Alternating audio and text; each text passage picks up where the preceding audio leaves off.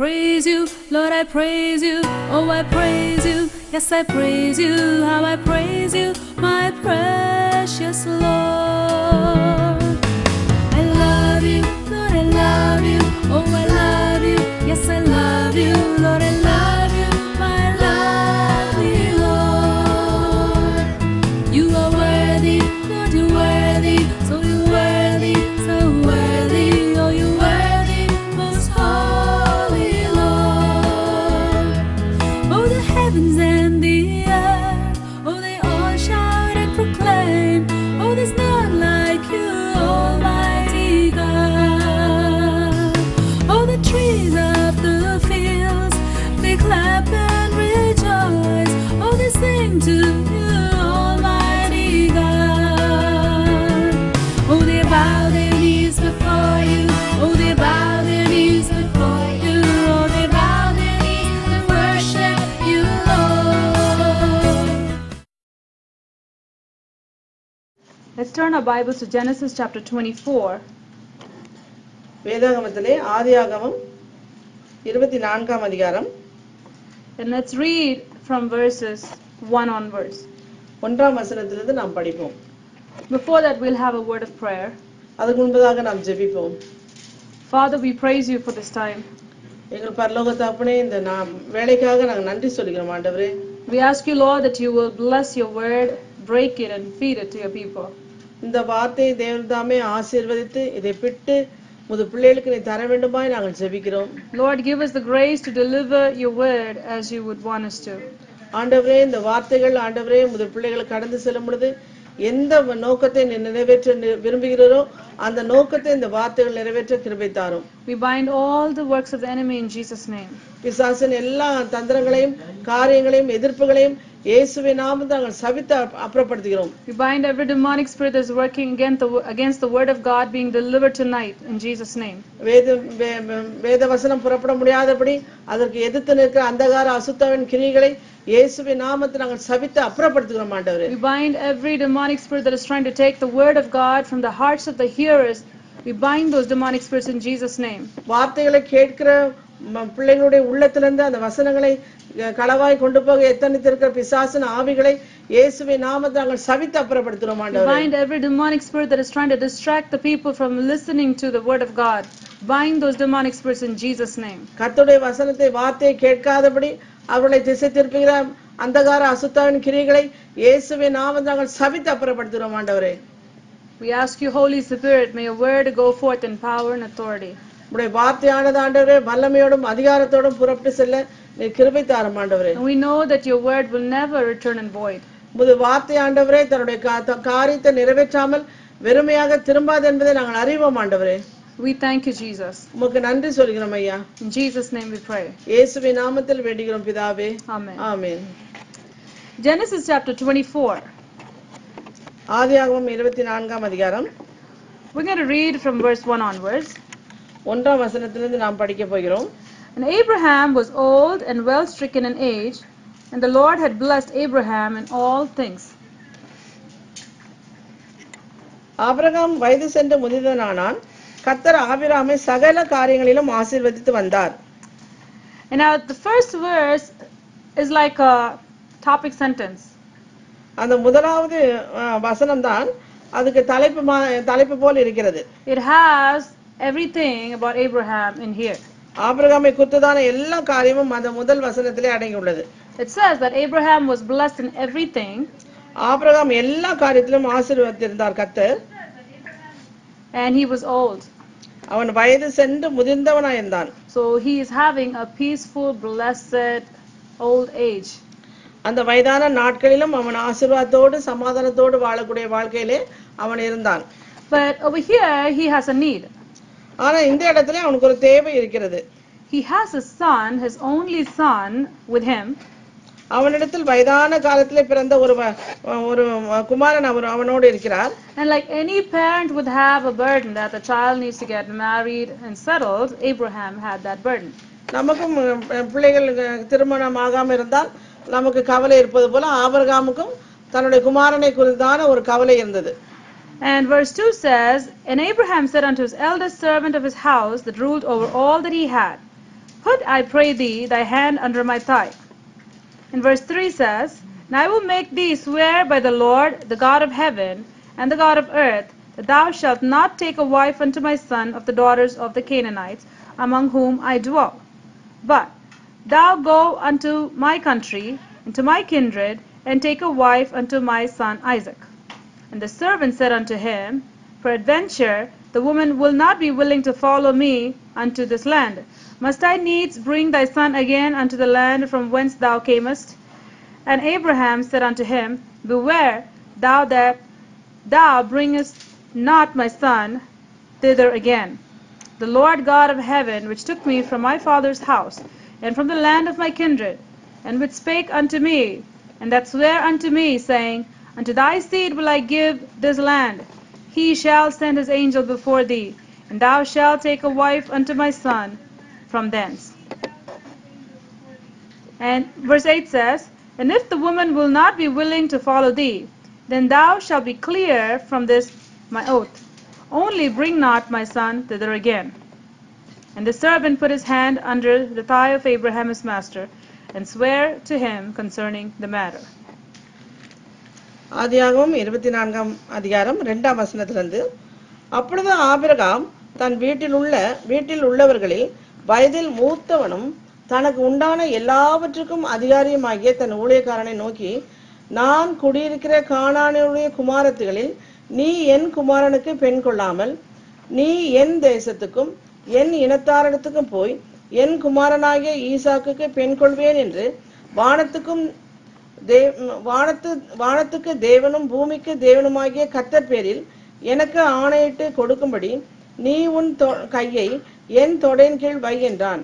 அதற்கு அந்த ஊழியக்காரன், அவ்விடத்து பெண் என் பின்னே இந்த தேசத்துக்கு வர மனதில்லாதிருந்தால் நீர் விட்டு வந்த தேசத்துக்கு தானே உம்முடைய குமாரனை மறுபடியும் அழைத்து கொண்டு போக வேண்டுமோ என்று கேட்டான். அதற்கு ஆபிரகாம், நீ என் குமாரனை மறுபடியும் அங்கே அழைத்து கொண்டு போகாதபடிக்கு எச்சரிக்கையாரு.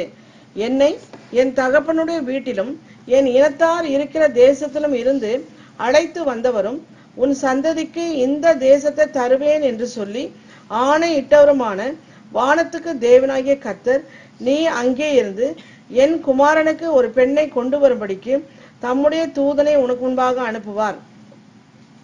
பெண் உன் பின்னே வர மனதில்லாதிருந்தாலே ஆகில் அப்பொழுது நீ இந்த என் ஆணைக்கு நீங்களாயிருப்பாய்.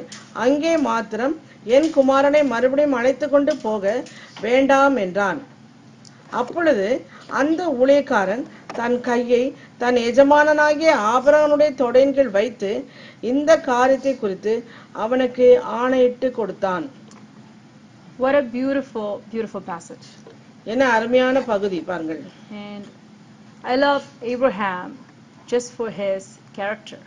எனக்கு அவனுடைய குணாதிசயங்களை, ஆபிரகாமுடைய குணாதிசயங்களை பற்றி எனக்கு அதிக இந்த பகுதி மேல் விருப்பம். Let's read verse 3. மூன்றாவது வசனத்தை பார்ப்போம். Now this chapter is going to show why Abraham was blessed in all things. இந்த அதிகாரம் நமக்கு தெரிவிக்க போறது ஏன் ஆபிரகாம் எல்லா காரியத்திலும் அவன் ஆசீர்வாதம் உள்ளவனாய் இருந்தான் என்று. Many of us want blessings, right? We all want blessings from God. எல்லாருக்குமே தேவனிடத்திலிருந்து நமக்கு ஆசீர்வாதம் வேண்டும் என்று நமக்கு விருப்பம். We all want good education, good jobs, good married life, good children, and everything we say. நமக்கு நல்ல படிப்பு வேண்டும், நல்ல வேலை வேண்டும், நல்ல குடும்பம் வேண்டும், நல்ல பிள்ளைகள் வேண்டும், எல்லாமே நமக்கு அதெல்லாம் விருப்பம் தான். But a lot of times many of them do not get it. ஆனால் அநேகருக்கு சில இந்த காரியங்களில பலவைகள் அவங்களுக்கு சரியாக அவங்களுக்கு கிடைக்காமல் போய் விடுகிறது. And other times some of them on the outside looks like they've gotten everything. ஆனால் மேற்பார்வையை பார்க்க போனால் அவர்களுக்கு எல்லாம் இருந்தது போல காணப்படுகிறது. So there's one group of people who say, I don't have this, I don't have that, I don't have this. ஒரு குழுவினர் என்ன சொல்றாங்க, எனக்கு இது இல்ல, அது இல்ல, இது கிடைக்கல, இது இல்ல அப்படினு சொல்கிறார்கள். There's another group of people on the outside they look like they have everything and they do not have God. ஆனால் மற்ற குழுவினர் அவர்களுக்கு எல்லாம் இருக்கிறது போல காணப்படுகிறது, உண்மையான தெய்வம் அவங்களுடைய உள்ளத்துல இல்லை. But there's third group of people who have everything that they should have from the hands of the Almighty God. ஆனா மூன்றாவது குழுவினரை பார்க்க போனோமானால் சர்வ வல்லவருடைய கரத்திலிருந்து அவர்களுக்கு எல்லாமே கிடைத்து அவர்களுக்கு நிறைவாய் காணப்படுகிறார்கள். The Lord had blessed Abraham in all things. ஆபிரகாமை கர்த்தர் எல்லா விதத்திலும் அவனை ஆசீர்வதித்தார். Now this context I want to say that not all blessing or all material prosperity is from the hands of the Almighty God. இதில நாம் பார்க்க போனா எல்லா ஆசீர்வாதமும் எல்லா நன்மையும் கடவுளிடத்தில் வருகிறது நாம் சொல்ல முடியாது. If you look at the Bible, Satan took Jesus to the top of the mountain. நாம் வேதத்தில் பார்க்க போனோமானால் பிசாசானவன் மலையின் உச்சியிலே கொண்டு போய் இயேசுவை நிறுத்துகிறான். And he wanted to give Jesus everything in the world. அவன் சொல்லுகிறான், நீ எல்லாவற்றையும் பணிந்து கொண்டால் என்னை பணிந்து கொண்டால் இவையெல்லாம் தருகிறேன் என்று சொல்கிறான். He was ready to give him power. அவருக்கு அதிகாரத்தை கொடுக்க அவன் சொல்கிறான். He was ready to give him popularity. அவரை பிரபலப்படுத்த அவன் தன்னால் முடியும் என்று சொல்கிறான். He was ready to give him all the riches of this world. இந்த உலகத்தில் இருக்க எல்லா ஐஸ்வரியத்தையும் நான் உனக்கு கொடுக்கிறேன் என்று சொல்கிறான். And Satan can temporarily, to some extent, give certain things to certain people. பிசாசும் நிரந்தரமாக கிடையாது. நிரந்தரமாக கொடுப்பது தேவன்தான். பிசாசு கொஞ்சம் கொஞ்சமாக அநித்தியமான காரியங்களை அவர்கள் கொடுத்து அவளை ஆசீர்வதிப்பது போல அவரை காண்பிப்பான். So Satan will try to give you anything in exchange for your soul. ஆனால் பிசாசு அவருடைய ஆத்மாவை கொண்டு போறதுக்காக தன்னை எல்லாம் நன்மையா அவர்கள் செய்வது போல அவன் காண்பிப்பான். So some people will look at a man who is really indulging in sin, having a huge mansion, and they will think, oh, look how well that person is blessed.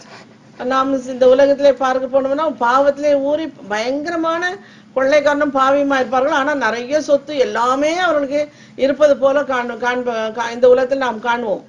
And just because outside a man and a woman they are holding hands and they are walking very happily doesn't mean that they have a happy marriage. நம்ம உலகத்தை நாம் நடந்து போகும்பொழுது கணவனும் மனைவியும் கைப்பிடித்து கொண்டு ரொம்ப அன்பா போவது போல இருப்பார்கள். ஆனால் வீட்டுக்குள் சென்று பார்க்கும்போது உண்மையான அவருடைய திருமண வாழ்க்கை அந்த அளவுக்கு இருக்கும் என்று நாம் சொல்ல முடியாது. So what you see is not really the reality in many cases. நாம் கண் ஊடாக நாம் பார்க்கிற நிறைய காரியங்கள் அது உண்மையான காரியங்களே அல்ல. And if you look at a lot of times the pictures people post on Facebook, it is completely opposite to the real life they actually live. இந்த Facebookல கூட அவர்கள் போடுகிற நிறைய படங்கள் எல்லாம் பார்த்தால் அது அவங்களுடைய வாழ்க்கையில இது உண்மையாய் நடந்திருக்க கூடியதாக இல்லை. So for many people in reality they are miserable, but they want to project something other than what they really live. அவர்கள் இந்த உலகத்திலே வாழ்கிற வாழ்க்கையிலே அவர்கள் போராட்டத்தோடு வாழ்கிறார்கள். ஆனால் மற்றவர்கள் தங்களை பார்த்து அப்ரிஷியேட் பண்ண வேண்டும், பாராட்ட வேண்டும் சொல்லி மாயான பொய்யான காரியங்களை அவர்கள் போடுகிறார்கள். And then there are other people who are living miserable. They look at all these unreal pictures and they feel more miserable, thinking that look, these people are happy and I am not. சிலர்கள் அதை பார்த்து ஐயோ இப்படியெல்லாம் அவங்க இருந்தாங்களே, இப்ப பாருங்க எவ்வளவு சந்தோஷமா இருக்காங்க, நான் எவ்வளவு நேர்மையா இருக்கேன், என்னால ஒண்ணுமே இல்லையே அந்த மாதிரின்னு சொல்லி அவர்கள் வருத்தப்படுவார்கள். But if you can really go into the lives of each and every person, you will see how miserable they are. அவர்கள் உள்ள ஊடாக நம்ம சென்று அந்த அவருடைய வாழ்க்கையை நம்ம பார்க்கும் பொழுதுதான் தெரியும் அவர்கள் எவ்வளவு துன்பத்தின் நிலையிலே மாயை பின்பற்றி ஓடுகிறார்கள் என்பது நமக்கு தெரியும். And some people can get one degree after another degree after another degree after another.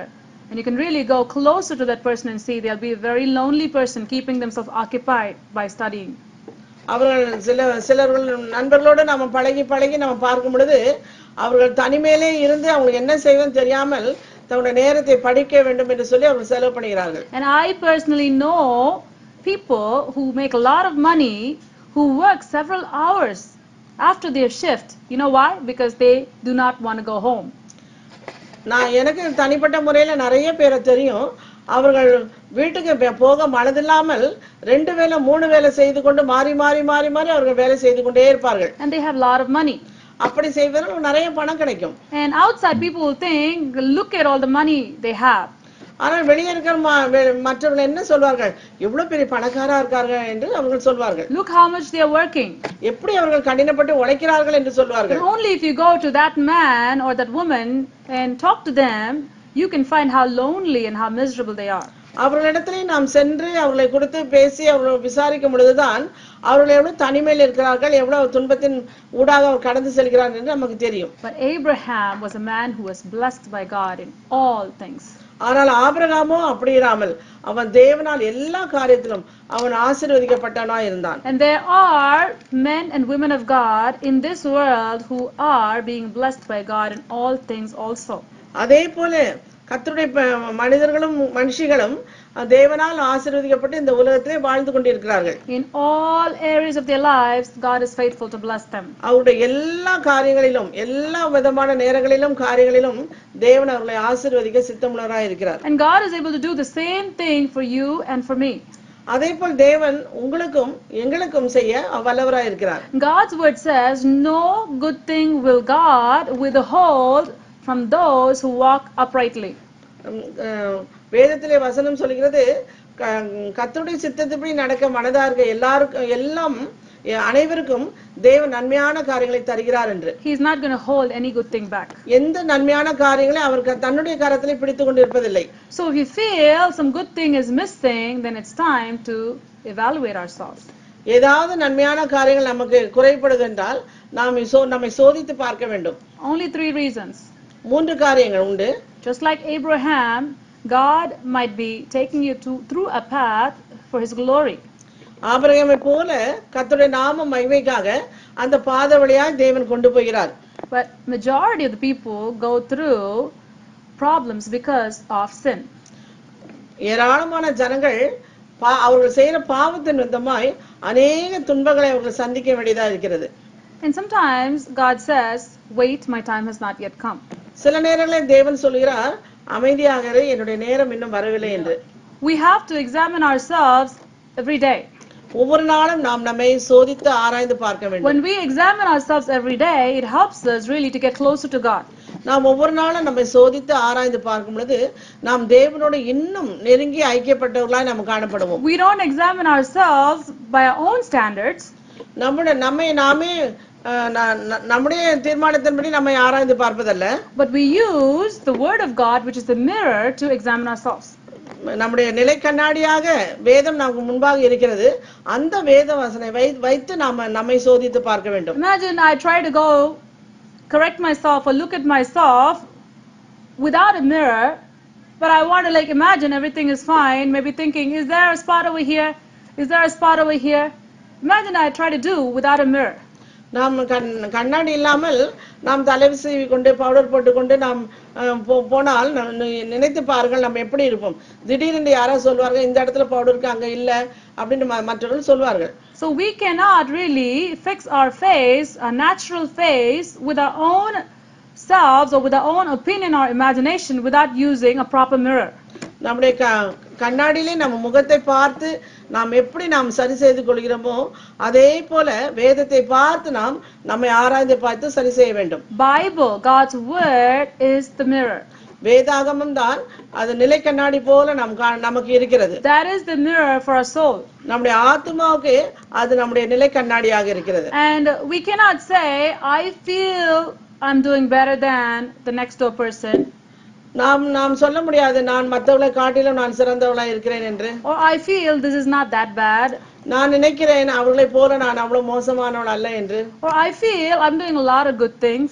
நான் நினைக்கிறேன் அவர்களை விட நான் நிறைய காரியங்கள் செய்கிறேன் என்று. That is not going to really show what you really need to get fixed in your lives. அப்படி நாம் பேசிக்கொண்டே நம்மளே மெச்சிக்கொண்டே நாம் பார்த்தால் அது உண்மையாகவே நம்முடைய வாழ்க்கையை மாற்ற முடியாது. But if you want God to bless you like how he blessed Abraham in all things, ஆபிரகாமை ஆசீர்வதித்த போல தேவன் நம்மை ஆசீர்வதிக்க வேண்டுமானால், then we have to live like Abraham. ஆபிரகாமை போல நாம் வாழ வேண்டும். We have to walk like Abraham. ஆபிரகாமை போல நாம் நடக்க வேண்டும். Let's see what Abraham did. Abraham என்ன செய்தான் என்று பார்ப்போம். I want to focus on verse 3. மூன்றாவது வசனத்தை நாம் பார்ப்போம். And I want to focus on verse 9. Verse 8. மூன்றாம் வசனமும் 8வது வசனத்தை நாம் பார்ப்போம். Verse 3 says, மூன்றாவது வசனம் சொல்லுகிறது, And I will make thee swear by the Lord, the God of heaven and the God of earth, that thou shalt not take a wife unto my son of the daughters of the Canaanites among whom I dwell. மூன்றாவது வசனம் தமிழை நான்காவது சேர்ந்திருக்கிறது. நான் குடியிருக்கிற கானானுடைய குமாரத்துகளில் நீ என் குமாரனுக்கு பெண் கொள்ளாமல் நீ என் தேசத்துக்கும் என் இனத்தாரிடத்துக்கும் போய் என் குமாரனாகிய ஈசாக்குக்கு பெண் கொள்வேன் என்று வானத்துக்கு தேவனும் பூமிக்கு தேவனுமாகிய கர்த்தர் பேரில் எனக்கு ஆணையிட்டு கொடு என்று சொல்கிறார். Abraham was a man of character. Abraham ஒரு நல்ல நிலையான ஒரு குணசாலியான மனிதன். So when Abraham has a need, he's not somebody who says, okay, right now I need this, so I'm going to settle for this. அவன் ஏதோ தீர்மானம் செய்து கொண்டு நான் இதை தீர்மானித்தேன் இப்படி செய்வேன் அவன் சொல்லவில்லை. But he says, I have a determination. எனக்கு ஒரு தீர்மானம் உண்டு. I have determined not to take a wife for my son Isaac in the place where I live. அவன் சொல்கிறான், நான் குடியிருக்கிற கானான் இடத்துக்கு பெண் கொள்ள வேண்டாம் என்று அவனுக்கு குறிப்பாக சொல்கிறான். There are very specific reasons why he did that. ஏன் அப்படி அவன் சொன்னான் என்று ஒரு நல்ல காரியங்கள் நமக்கு இருக்கிறது. He lived in that place and he saw how they lived. அந்த தேசத்திலே அவன் வாழ்கிறான். அந்த ஜனங்கள் எப்படிப்பட்டவர்கள் என்பதை அவன் நன்றாக அறிவான். And he knew what they were worshipping. அந்த ஜனங்கள் என்னத்தை வணங்கி கொண்டிருக்கிறார்கள் என்றும் அவனுக்கு தெரியும். And he knew what their culture was. அவங்களுடைய நடைமுறை பாவனை எல்லாம் என்ன என்று அவனுக்கு நன்றாக தெரியும். One thing he wanted a wife that was godly and a wife from the hand of God, just like he received all his blessings from the hand of God. அவன் தேவனுடைய கரத்திலிருந்து எப்படி எல்லா நன்மைகளை பெற்றுக்கொண்டானோ அதே போல தன்னுடைய குமாரனுக்கு ஒரு நல்ல மனைவி வேண்டும் என்பதை அவன் விரும்பினான். So he did not settle for shortcuts. அவன் அதனால ஒரு குறுக்கீடாக அவன் எதுவும் செய்யவில்லை. He did not think, oh, I'm getting old now, I don't know how long I live, so let me find a girl from Canaan. எனக்கு வயதாகி விட்டது, நான் எங்கேயும் சென்று நான் அலைந்து என் மகனுக்கு பெண் பார்க்க முடியாது, இங்கே நான் குடியிருக்கிறத கானானிலே ஒரு பெண்ணை பார்ப்பேன் என்று அவன் நினைக்கவில்லை. Abraham was a very, very wealthy man. Abraham மிகவும் பெரிய பணக்காரனா இருந்தான். If he wanted to, he would have gotten a beautiful girl from the land of Canaan. அவன் பெரிய பணக்காரன் இருந்ததனால் அவன் விரும்பி இருந்தால் கானானிய ஸ்திரீகளிலே ஒரு அழகான பெண்ணை கொண்டிருப்பான். And God's word says he was a man who was really esteemed also in that area. அந்த கானானிய தேசத்திலே பெரிய மதிப்புள்ள மனிதனாய் அவன் காணப்பட்டான். Wherever Abraham went, he had riches and honor. எந்த இடத்துல அவன் போனாலும் அவனுக்கு பெரிய மதிப்பும் கனமும் உண்டு. God's hand was with him. கர்த்தருடைய கரம் அவனோடு இருந்தது. Do you know what? ஏனென்றால் Abraham did not compromise. அவன் மற்றவங்களோடு சேர்ந்து கலந்து அவன் வாழவில்லை. He did not want to take a short route to what he wanted to achieve. அவன் ஏதோ குறுக்கு பாதையில போய் தன்னுடைய விருப்பத்தை நிறைவேற்றும் என்று அவன் எல்லாரோட கலந்து அந்த மாதிரி எதுவும் செய்யாமல் அவன் தனித்து கர்த்தருக்காக நின்றான். And he also did not think, okay, I live among Canaanites, let me take a girl from here so I can also look like them. நான் கானானிய தேசத்துல இருந்துட்டேன், இங்கே நான் வாழ்ந்துட்டேன், அவங்களும் என்ன நல்லா அவங்களோட நான் கலந்து இருக்கணும்னு சொல்லிட்டு அவங்கள ப்ளீஸ் பண்றதுக்காக அந்த நாட்டு பெண்ணை நான் எடுக்கலாம்னு அவன் அப்படி கூட அவன் யோசிக்கல. God's word says in the Old Testament, பழைய ஏற்பாட்டிலே கர்த்தருடைய வசனம் சொல்கிறது, when God takes you to a land flowing with milk and honey, பாலும் தேனும் ஓடுகிற தேசத்துக்கு உன்னை அழைத்து சென்றால் make sure you don't learn their ways. அந்த ஜனங்கள் நடக்கின்படி நீ நடக்க கூடாது என்று சொல்கிறார். Make sure you don't behave like them. அந்த ஜனங்களை போல நீ மாறிடாதே என்று சொல்கிறார். Make sure you don't bring anything from their lives. அவர்களிடம் காணப்படும் எந்த தீமையான காரியங்களை நீ பின்பற்ற கூடாது என்று சொல்கிறார். We as God's children are called to live a separated life. நாம் தேவனால் பிரித்தெடுக்கப்பட்டு அவருக்காக ஜீவிக்க பிரித்தெடுக்கப்பட்ட ஜனங்கள். As we heard in worship, we are called to be a holy nation. நாம் பரிசுத்த ஜாதியாய் தேவனுக்காக வாழ்கிற ஜனமாய் தேவன் தெரிந்து கொண்டிருக்கிறார். We just don't have a title saying holy nation. பரிசுத்த ஜாதி என்று நாம் சொல்கிறார். And it's not just a symbolic title. அது வெறும் சாதாரண பேச்சுக்காக சொல்லுகிறபடிய வார்த்தை அல்ல. God has given us that position, and He expects us to live as a holy nation. பரிசுத்த ஜாதி என்று சொல்லி நாம் எப்படி பரிசுத்தமாய் பிரித்தெடுக்கப்பட்டவர்களாய் தனித்து வாழ வேண்டும் என்று அவர் எதிர்பார்க்கிறார். Abraham lived a separated life. அதே ஆபிரகாம் அதே போல் அவன் தனித்து வாழ்கிறவனாய் காணப்பட்டான். Let's read the next thing that Abraham did in verse 8. 8வது வசனத்திலே அவன் இரண்டாவது காரியம் எப்படி அவன் வாழ்ந்தான் என்று பார்க்கிறோம். Abraham is telling his servant, okay, you go back to the country where I came from. நான் எங்கிருந்து வந்தேனோ அந்த என்னுடைய நாட்டுக்கு தேசத்துக்கு நீ போ. And you find a girl. அந்த இடத்துல ஒரு பெண்ணை எடு. And now the servant is saying, what's going to happen if the girl does not want to come? அப்ப அந்த வேலைக்காரன் சொல்கிறான், எலியேசர் ஊழியக்காரன் சொல்கிறான், நான் அந்த பெண்ணை கூப்பிடும்போது அவள் வராவிட்டால் நான் என்ன செய்வது என்று சொல்கிறான். If she does not want to come, what am I going to do? அவள் என்னோடு வரவில்லை என்றால் நான் என்ன செய்வேன் என்று சொல்கிறான். Can I take Isaac back? நான் திருப்பி ஈசாக்கை அந்த இடத்துக்கு நான் கொண்டு போகலாமா? You look what Abraham says over here. இங்க என்ன ஆபிரகாம் சொல்கிறார் என்று பாருங்கள். Abraham says, ஆபிரகாம் சொல்கிறான், no matter what happens, whether you get a bride for my son or not, do not take Isaac back to the land where God brought me out. என்னை இந்த தேசத்திலிருந்து வெளியே அழைத்து கொண்டு வந்த அந்த தேசத்துக்கு பெண் வந்தாலும் சரி வரவில்லை என்றாலும் சரி என்னுடைய குமாரனை அங்கே நீ அழைத்து கொண்டு போக வேண்டாம் என்று சொல்கிறார். Whether you get what you want to get or not, are you going to be faithful to God or not is the question. உனக்கு Whether you get what you want to get or not, will you be faithful to God is the உங்களுக்கு question. தேவையானது கிடைத்தாலும் கிடைக்காவிட்டாலும் கர்த்தருக்கு நீங்க உண்மையுள்ளவர்களாய் இருப்பீர்களா? Whether God gives you a marriage partner or not, will you be faithful to God? உங்களுக்கு கர்த்தருடைய சித்தத்தின்படி உங்களுக்கு வாழ்க்கை துணையை தேவன் கொடுத்தாலும் கொடுக்காவிட்டாலும் நீங்கள் கர்த்தருக்கு உண்மையுள்ளவர்களாய் இருப்பீர்களா? God is faithful to give you. தேவன் உங்களுக்கு ஏற்ற துணை கொடுக்கிறதுக்கு உண்மையுள்ளவராய் இருக்கிறார். But are you determined to follow God whether you get what you want to get or not? உங்களுக்கு கிடைத்தாலும் கிடைக்காவிட்டாலும் நான் கர்த்தரை விட மாட்டேன், உறுதியாக பின்பற்றுவேன் என்று சொல்லி உங்களுக்குள்ள தீர்மானம் இருக்கிறதா? For prayer, please contact us at prayer@elbethelinternationalministries.org. That's prayer@elbethelinternationalministries.org. Or you may phone us at 001-845-360-0534. Once again, 001-845-360-0534. You may write us at El Bethel International Ministries, P.O. Box 966, Goshen, New York 10924, USA. On the web, please visit us at www.elbethelinternationalministries.org.